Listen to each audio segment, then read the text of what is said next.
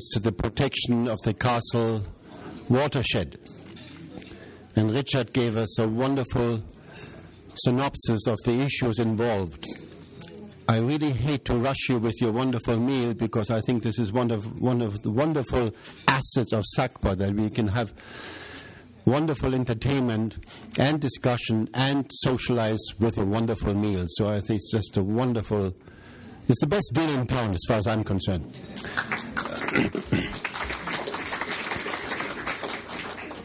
Richard is here eager to answer any questions you may have pertaining to how we should manage this wonderful area. He hardly had time to eat his hamburger because there were so many issues, so many questions. But he's fortified and he's ready for you. If you want to please come up to the microphone and pose your questions. In the meantime, I remind you that SACPA is on the website and you can listen to this program on audio.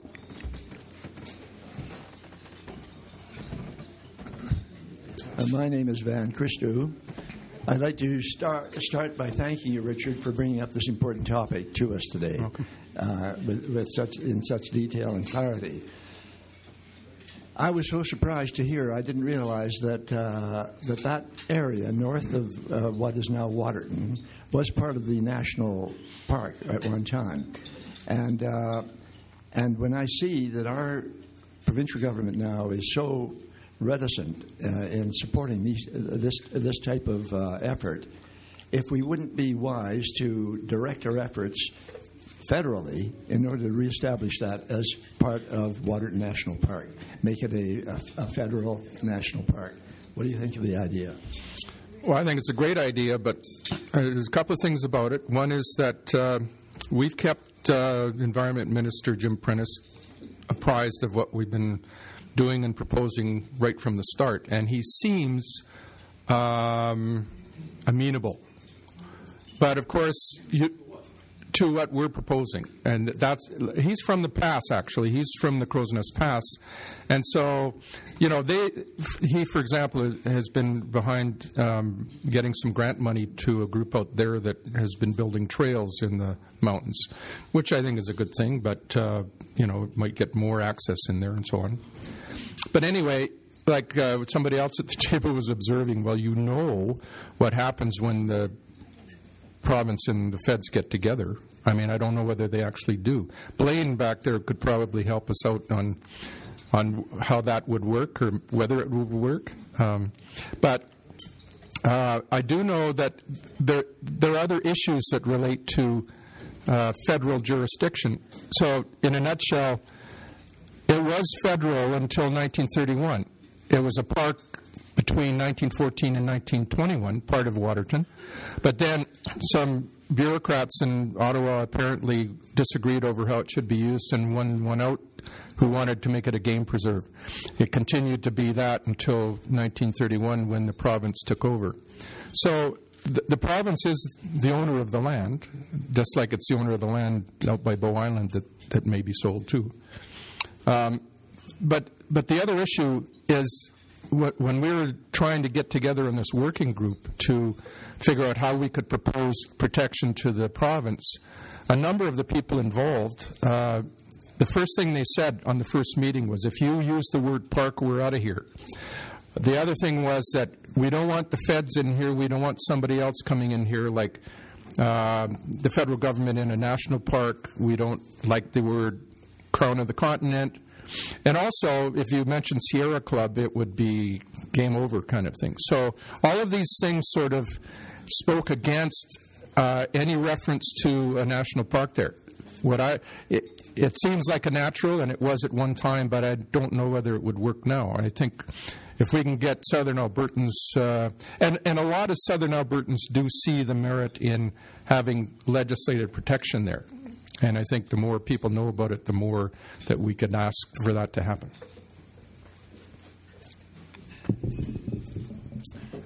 My name's Cheryl Bradley, and it seems to me that what the council needs is leaders in our provincial government with vision.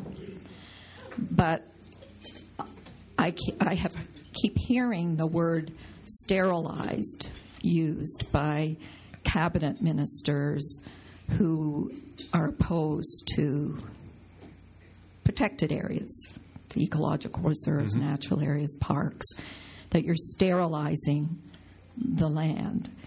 And I think this lacks the vision for the future for that southwest corner of the province, where my vision, and I think many people's vision, would be an economy more oriented towards tourism, recreation, large-scale ranching, wind power development. And this whole idea of your landscape being an asset and protecting your landscape being an asset instead of sterilizing it is an important one. I'm just wondering, based on your experience, whether those kinds of visions are developing in the communities that are near the South Castle, and if that may ultimately sway the decision. I am an optimist, but sometimes you have to be a realist too.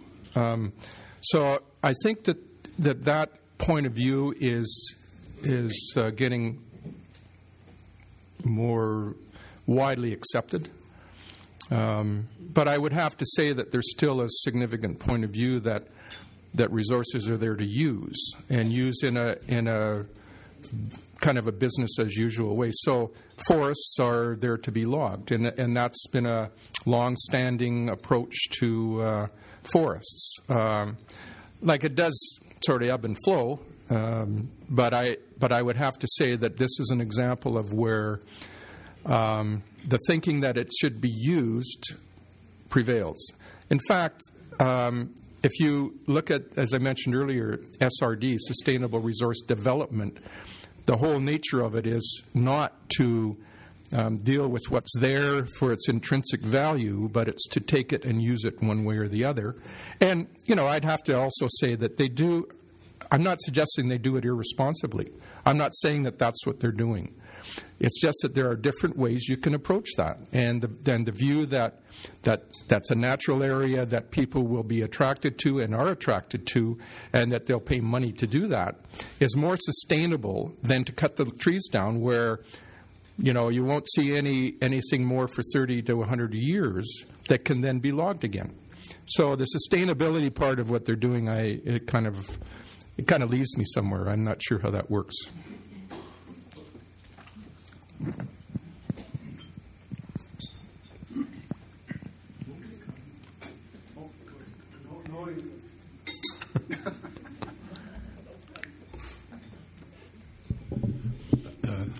My name is Gordon Campbell. You use the word they quite often, and I'm never too sure when you talk about consuming and using who they are is one. But can I ask my question directly? Mm-hmm. I understand that the government has made it very clear to advocates such as yourself and that group that this land is not a special place. Mm-hmm. It's plain, ordinary land like every other patch of ordinary land around, and that the government at any time could authorize any individual to do such things as they want it to be done as defined within the scopes of the law. The law at the moment says this is ordinary ground. And you folk who, sweet-talking good folk, who talk about how beautiful it is and the extinct species and other things of that, you step aside because the government's speaking. We have an economy now, and we have an economy versus the environment, and we know what the government's position on environment is so frequently in this province. Would you define, please, why we don't have an advocacy group asking the government or demanding as citizens that the government define this as a special place? Well, actually, that's it's already been designated that, and that was sort of my dispute with the minister in the first place. Was he? Pardon me? Not legally, you said. Well, no, it's been designated. So, in other words, again, 81 places in the province were designated, 80 were legislated. The castle was the only one that wasn't legislated. So the legislation part was the third phase The first phase was to designate. The second phase involved a local committee out in the Pincher Creek area to decide, well, how would that look to them and what would they like to see in the area. And then the third phase was to legislate it. Well, that's the phase that we're saying should happen now because it hasn't happened yet. So I guess you would say we're one of the advocacy groups. We're certainly not the only one. We're one, though, and just to be clear, we didn't just say, well, let's do this. We were invited. We, meaning citizens of Western Alberta, were invited to do this by the then Tourism and Parks and Recreation Minister. And then again, when Minister Adey came out with a plan for parks about a year ago, again, it was a solicitation of this kind of an effort. So we're an advocacy group, I guess, of like 35 different diverse individuals and groups, from landowners to, fish and wildlife types to environmentalists to government people and so on, like government as in municipalities. So I guess, if we wanted to say, here's SACPA, let's be an advocacy group for the castle, then, could we do that? I don't know. We're doing it, and we hope that others will sort of see the wisdom of that and help us out because we have submitted it. They've put us on to the land use framework effort, the Regional Action Committee that's putting together a plan for the South Saskatchewan River area, which we're part of. And so we're in that sort of, on that list. We keep getting pushed from here to there. And finally, Minister Knight, when we met with him in July, he was very clear. This is the way it is. And I think that's why he agreed to meet with us to tell us that this is the way it is, which means we're going to do with it what we think is the best thing. So, yes. Gordon, further to your concise summary, Gordon, what I'm reminded of is I ask myself, why are we Canadians so civilized? I was in Europe, when there are issues, they fill the streets instantly. One example, in Stuttgart, they're planning a new railway station, and they're going to need to cut down 250 trees. There were 10,000 people in the streets protesting. We Canadians are wonderfully civilized. My name is Bob Campbell. I think, Klaus, the reason is we don't realize the value of trees yet in this country. My comment and question, you mentioned about you can't mention certain people like the Sierra Club and so on. But as I recall, when this whole process was happening and we went to the third stage when it was to become legislated, there was a really heavy pushback from certain groups. I believe it was snowmobilers and ATV people. And so my suggestion in terms of building a coalition is maybe you got to get in bed with some of those folks as well to push this through, because they ground it to a halt immediately. It was my understanding of that whole process. When the invitation went out for groups to be involved in this process, the ATV and snowmobile groups were invited, and they were continually invited into the process. And actually, some of them came to a meeting and contributed very well to it. I also mentioned at the table here that we, in the first instance, you all know about lobby groups. Well, the ATV group has a paid lobbyist in Edmonton, and that's okay. I mean, that's part of the system. We don't have a paid lobbyist, so that may make a difference. I guess there's a point of view too that. We're not going to be able to do anything about that. It's they're there. They do things that they love to do. They've built trails. You can see the trails marked up there. And I would have to say, in my opinion, that the organized group they're responsible. It's the ones who don't stick to trails and will drive across the creeks and go into a mud bog and just destroy an area. Those are the ones that we have an issue with. But I don't know whether we could actually do anything about the organized group, nor should we. So it's kind of a matter of, like I remember having a discussion with a guy once who said, you're not going to tell them what to do. You're not going to be able to. So get them on side or work with them, in other words, and that's what we're trying to do. In fact, I spent a couple hours with Glenn French, who's the head of, he was the head anyway of the Crowsnest Pass Quad Squad, and he was also instrumental in getting some of these trails built out there, and it's quite a system. He's he loves the place just the way I do, although it's a little different, but he loves it as much as I do, just in a different way. So you're dealing with what is, I guess, and how do you also deal with that? So you're right, there is a pushback from that. And part of it, to me, is fear. And it's fear of, parks. They know that SRD allows them in there, but if the Parks Department is involved, then what will they do to keep us out? That's their assumption. And so when we talked with Archie Landels at the Parks Department, he's a bureaucrat. That sounds like a bad word, too, just an environmentalist. Somebody who works for the government. He said there's a way of accommodating that kind of recreation there as well, with special zones in the area and so on. And there are places where that would probably be quite acceptable. As long as they're dealing with the same reality, that there are sensitive ecosystems there, the water needs to be protected, the forest needs to be protected, and all that kind of stuff. I think you'd find that a lot of them would agree. In fact, that's why a lot of people were involved that you'd wonder about, because they know it needs to be protected. So,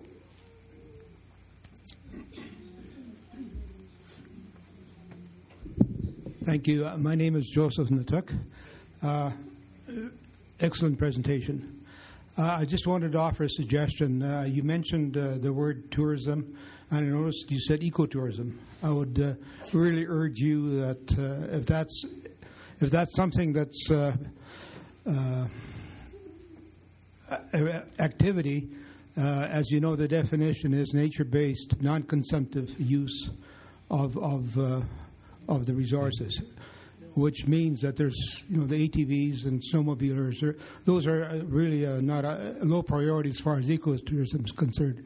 And I'm a newcomer to Alberta, and I'm not sure how powerful that group is, or if there is an organization that deals with ecotourism. I think it would be something to keep back of your mind. If you need some help, I'd be able to help you organize one. Thank you. Oh, that's good to know. I'll get your name after. No, the ecotourism is, as I was offering at our table, that my father had a certain view of the environment. He loved it. He'd go to Waterton and he'd pick a flower, but I'd say, "What are you picking flowers for? You shouldn't do that." And so he would, in fact, one of the wildlife people out there said the same thing. So, but then we went into the castle. So I went with my father and my son, and then he built a fire, and it was quite large. And I said, "Wait a minute." So I had a different view than my father. It didn't mean he didn't love it. And then my son comes along, and he he loves it even more in different ways, and he's more likely to be one of those at the forefront of protecting it. And then his son, the grandson, he's really into it.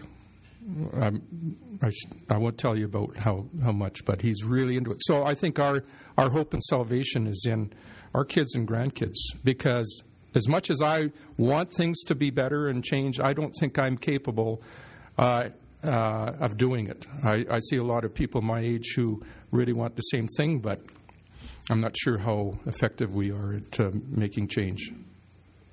But ecotourism, I'll certainly get your name. My name is Lorna Brown. I don't know if this is working. Yeah, my name is Lorna Brown, and I have tons of questions, but I won't ask all of them. But I really want to know, why is Shell supporting you? There must be something, because I think Shell is so devious. I really would like to know, if it's possible, what's going on there.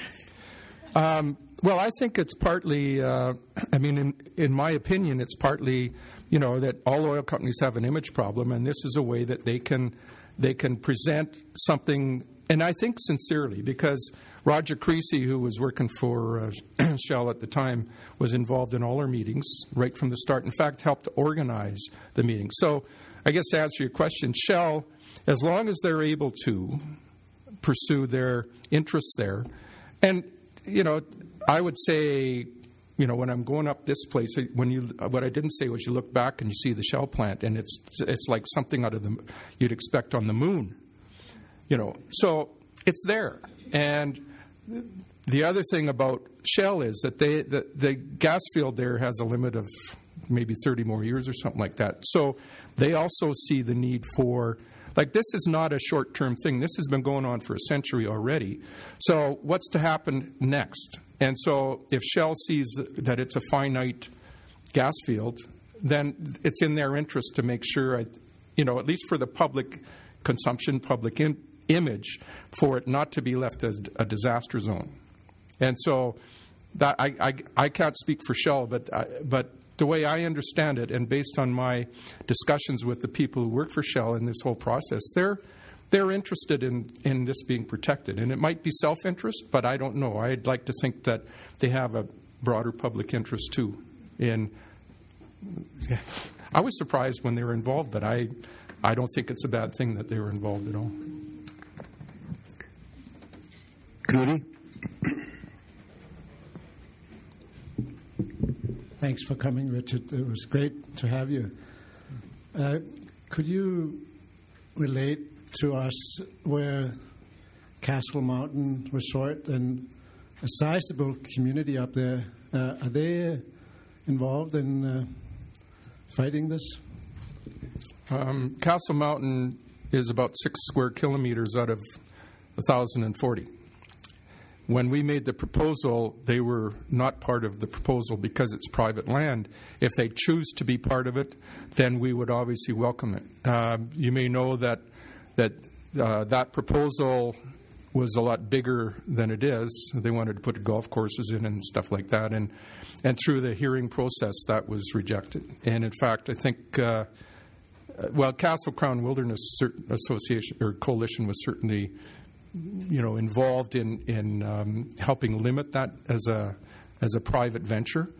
I got a little concerned. This is not quite on topic, but I got a little concerned when we met with Minister Adie and Minister Knight that Minister Adie was suggesting that development would be good, tourism development would be good in the area, and so I wasn't able to ask questions about it. But I think there's always sort of pressure of that kind, and there may even be, an interest at Castle Mountain Resort to expand there. I'm not sure whether that could happen, would happen. I don't think it should happen, but I think there's an interest in that. That's about all I could say. But they're not technically part of it. They were asked to be part of it, and they may have an interest. I don't know. Mr. Chairman, my name is Blaine Thacker, and I just offer a few comments.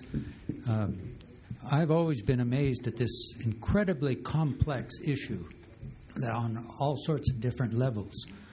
And I've always been amazed at the political power that the ranchers have, going back from the 1800s and now into the third and fourth generation.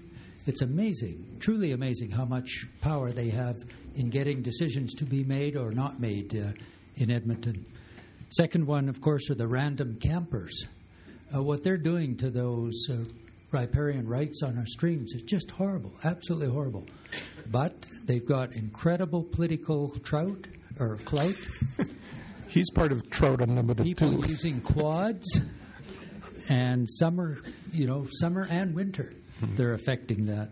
In terms of the issue about Van, I think you raised whether it could become a national park again. When you look at the area of Jasper and Banff and Waterton, under federal jurisdiction and federal regulatory making processes, Alberta would never consent to that. Because if you think we're having trouble with the castle, you can imagine what they're having in the national parks. They're trying to balance production and as well as tourism.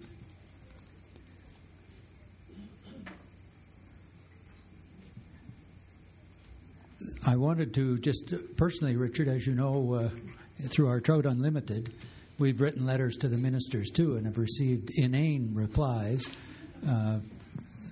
But my question to you is whether or not you think if kids are denied access to these areas, when they get old, they'll have no interest in it to protect it. So we have to get them out now. And the National Park made a brief attempt by letting grade 8 students in for free or something like that. So all these ideas will come about in due course, but you have to write letters. Van, just keep writing letters. I should share this with you. I saw Blaine last out on the Drywood Creek last week. He and I were with some people from Calgary TU and also with 4 other agencies, Fish and Wildlife, Parks Canada, and a group called Cows and Fish. There were also 100 students, junior high students from Pincher Creek and Glenwood, who were there to watch Blaine in an electrofishing exercise, which simply means you stun the fish and then you look at them and count them. And so you have a baseline for the fish in the river, and then you put them back, and they're okay. So Blaine was in his waders, and he was, taking the net and putting them in a bucket or holding the bucket, and so on. And it was wonderful. So he mentioned young people. There was a group of 100 young people who were there learning about this whole system, the riparian part of the creek, the fish in the creek. We even tried to show them a blue-winged olive, which is the most beautiful mayfly you could ever imagine, a little insect. And then there was a fellow there who was with Parks who was talking about grizzly bears and so on. And these junior high students who, when I was then, I remember they were all hormonal or something. But anyway, they were totally fascinated with this. And so this is where I think we need to be able to get them. Get them out there, and so that they understand and they can see for themselves before the logs are gone. My name is Frances Schultz, and one of the questions that has come up in my mind is this is an area that was national park, then it became public land. Now we have the Castle Ski Hill Air Complex area that you have said is private land now.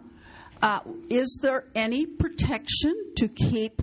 I'd like to know what the history of how that occurred, but also, is there any protection to keep that from continuing to happen all along through public land forest reserve area? Well, I can't honestly answer that. That's one of the reasons that we want it legislated. If it's in legislation, then that with that goes, the protection that it doesn't get turned over into private hands. But I'm still concerned. Like, for example, there used to be a minimum security, prison camp there, right at the Castle River Bridge. In fact, I went fishing up there one time, and I looked upstream, and there's a bunch of prisoners up there along the stream, so I thought I shouldn't be there. Anyway, that area has been proposed for a private sort of lodge in the past, and I don't know. I would hope that it remains public. In fact, it would be a crime for any more of it to go into private hands. To me, that's a little bit ideological. I think that public lands, just like the ones down here near Bow Island, I think that should remain as public lands. But I think there's a view that the private sector can do better. Bridget, the last question to you. Hi, Richard. Bridget Pasteur. And I really probably am up here as a very selfish person, but I've lived at Lee Lake for 42 years, and so I am very, very, very familiar with this area, and I've watched the changes. I used to take my kids to White Castle Falls, and it really was wilderness, and now you drive down that road, and there's big fifth-wheelers with satellite dishes, and it's just horrifying. But what I'd like to do, if I may, is just make a bit of a comment and then ask a question on that. Is that you were talking about education, and we have a very, very dedicated person in our midst, Paul Bonart, who has worked very, very, very hard to try to ensure that we get education along this line into our school systems. So not only write the government, write your school boards. If enough rural school boards would start pushing pressure onto the school board, the School Board Association, I'm sorry, the School Board Association as a whole, then that gets filtered through to the Minister of Education. So it's just one more area that we could work at. I was in Okotoks, coincidentally helping my daughter Florence, who's running for council. I may have overdone this political thing. But, thanks, Gordon. But there was a tabloid on her table, and it was probably 10 pages, and it was tabloid side, and I think it was called Energy, and it was all about teaching oil and gas in the schools, and it's pretty much sponsored by Encana. And so I was horrified to see that kind of power going into our schools. So I think we have to fight back on the environmental side within our schools as well. I'm sorry, I probably have a question. What do you think about that? Well, actually, when I was writing a column for the Herald, I did some research onto that. And actually, I also talked to Paul quite at length. I don't know if you're aware, but Paul is writing a curriculum on the environment for the province. He's also, his kids are really into it. He's got I can't say enough about him. But I also found out that there are groups, not many, but there are some groups and some who are connected with education in the province who are trying to, advance the cause of the environment and so on. And interestingly, I noticed in one of them, and I can't remember the name of it, that the oil companies were there. And so it seems like that they're trying to provide some balance, whoever they are. And Gordon, you asked about they. Well, they, I guess, are those who want business as usual, and sometimes that's okay. And business as usual, we know what the oil companies are going through here in the province already over the oil sands and so on. I think they realize, and I hope that they do, and that they would show that they're going to adjust and take more into account and actually show that they're doing something about the environment. So what do I think about it? I don't know. I mean, I already said I'm an environmentalist, so as much as you can get into the schools, the better. In fact, when I was on the school board here, we had this argument back in the late 80s and early 90s. Well, the 3 R's, how do arts and stuff like that fit into it? We even had that sort of a push. So, there's always sort of the minimalist point of view and that sort of thing, and also the other prevailing point of view that I think students need to know about both, but they certainly need to know more about the environment. Thank you, Richard. As moderator, please give me 1 minute to give you this little story.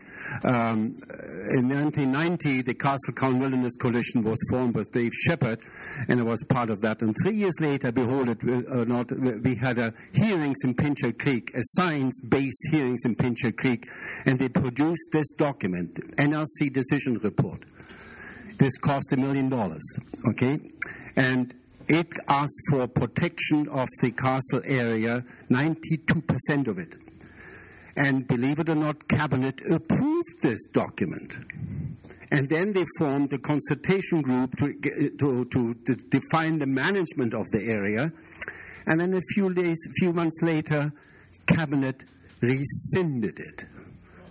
So then it was put back on the shelf. And that was the best opportunity we ever had to protect that area. But just with that last information, I want to thank Richard for his wonderfully impressive and balanced presentation. And I thank you profusely for your interest, for your attendance, and for your excellent questions. Clap for everybody, Richard, and for yourself.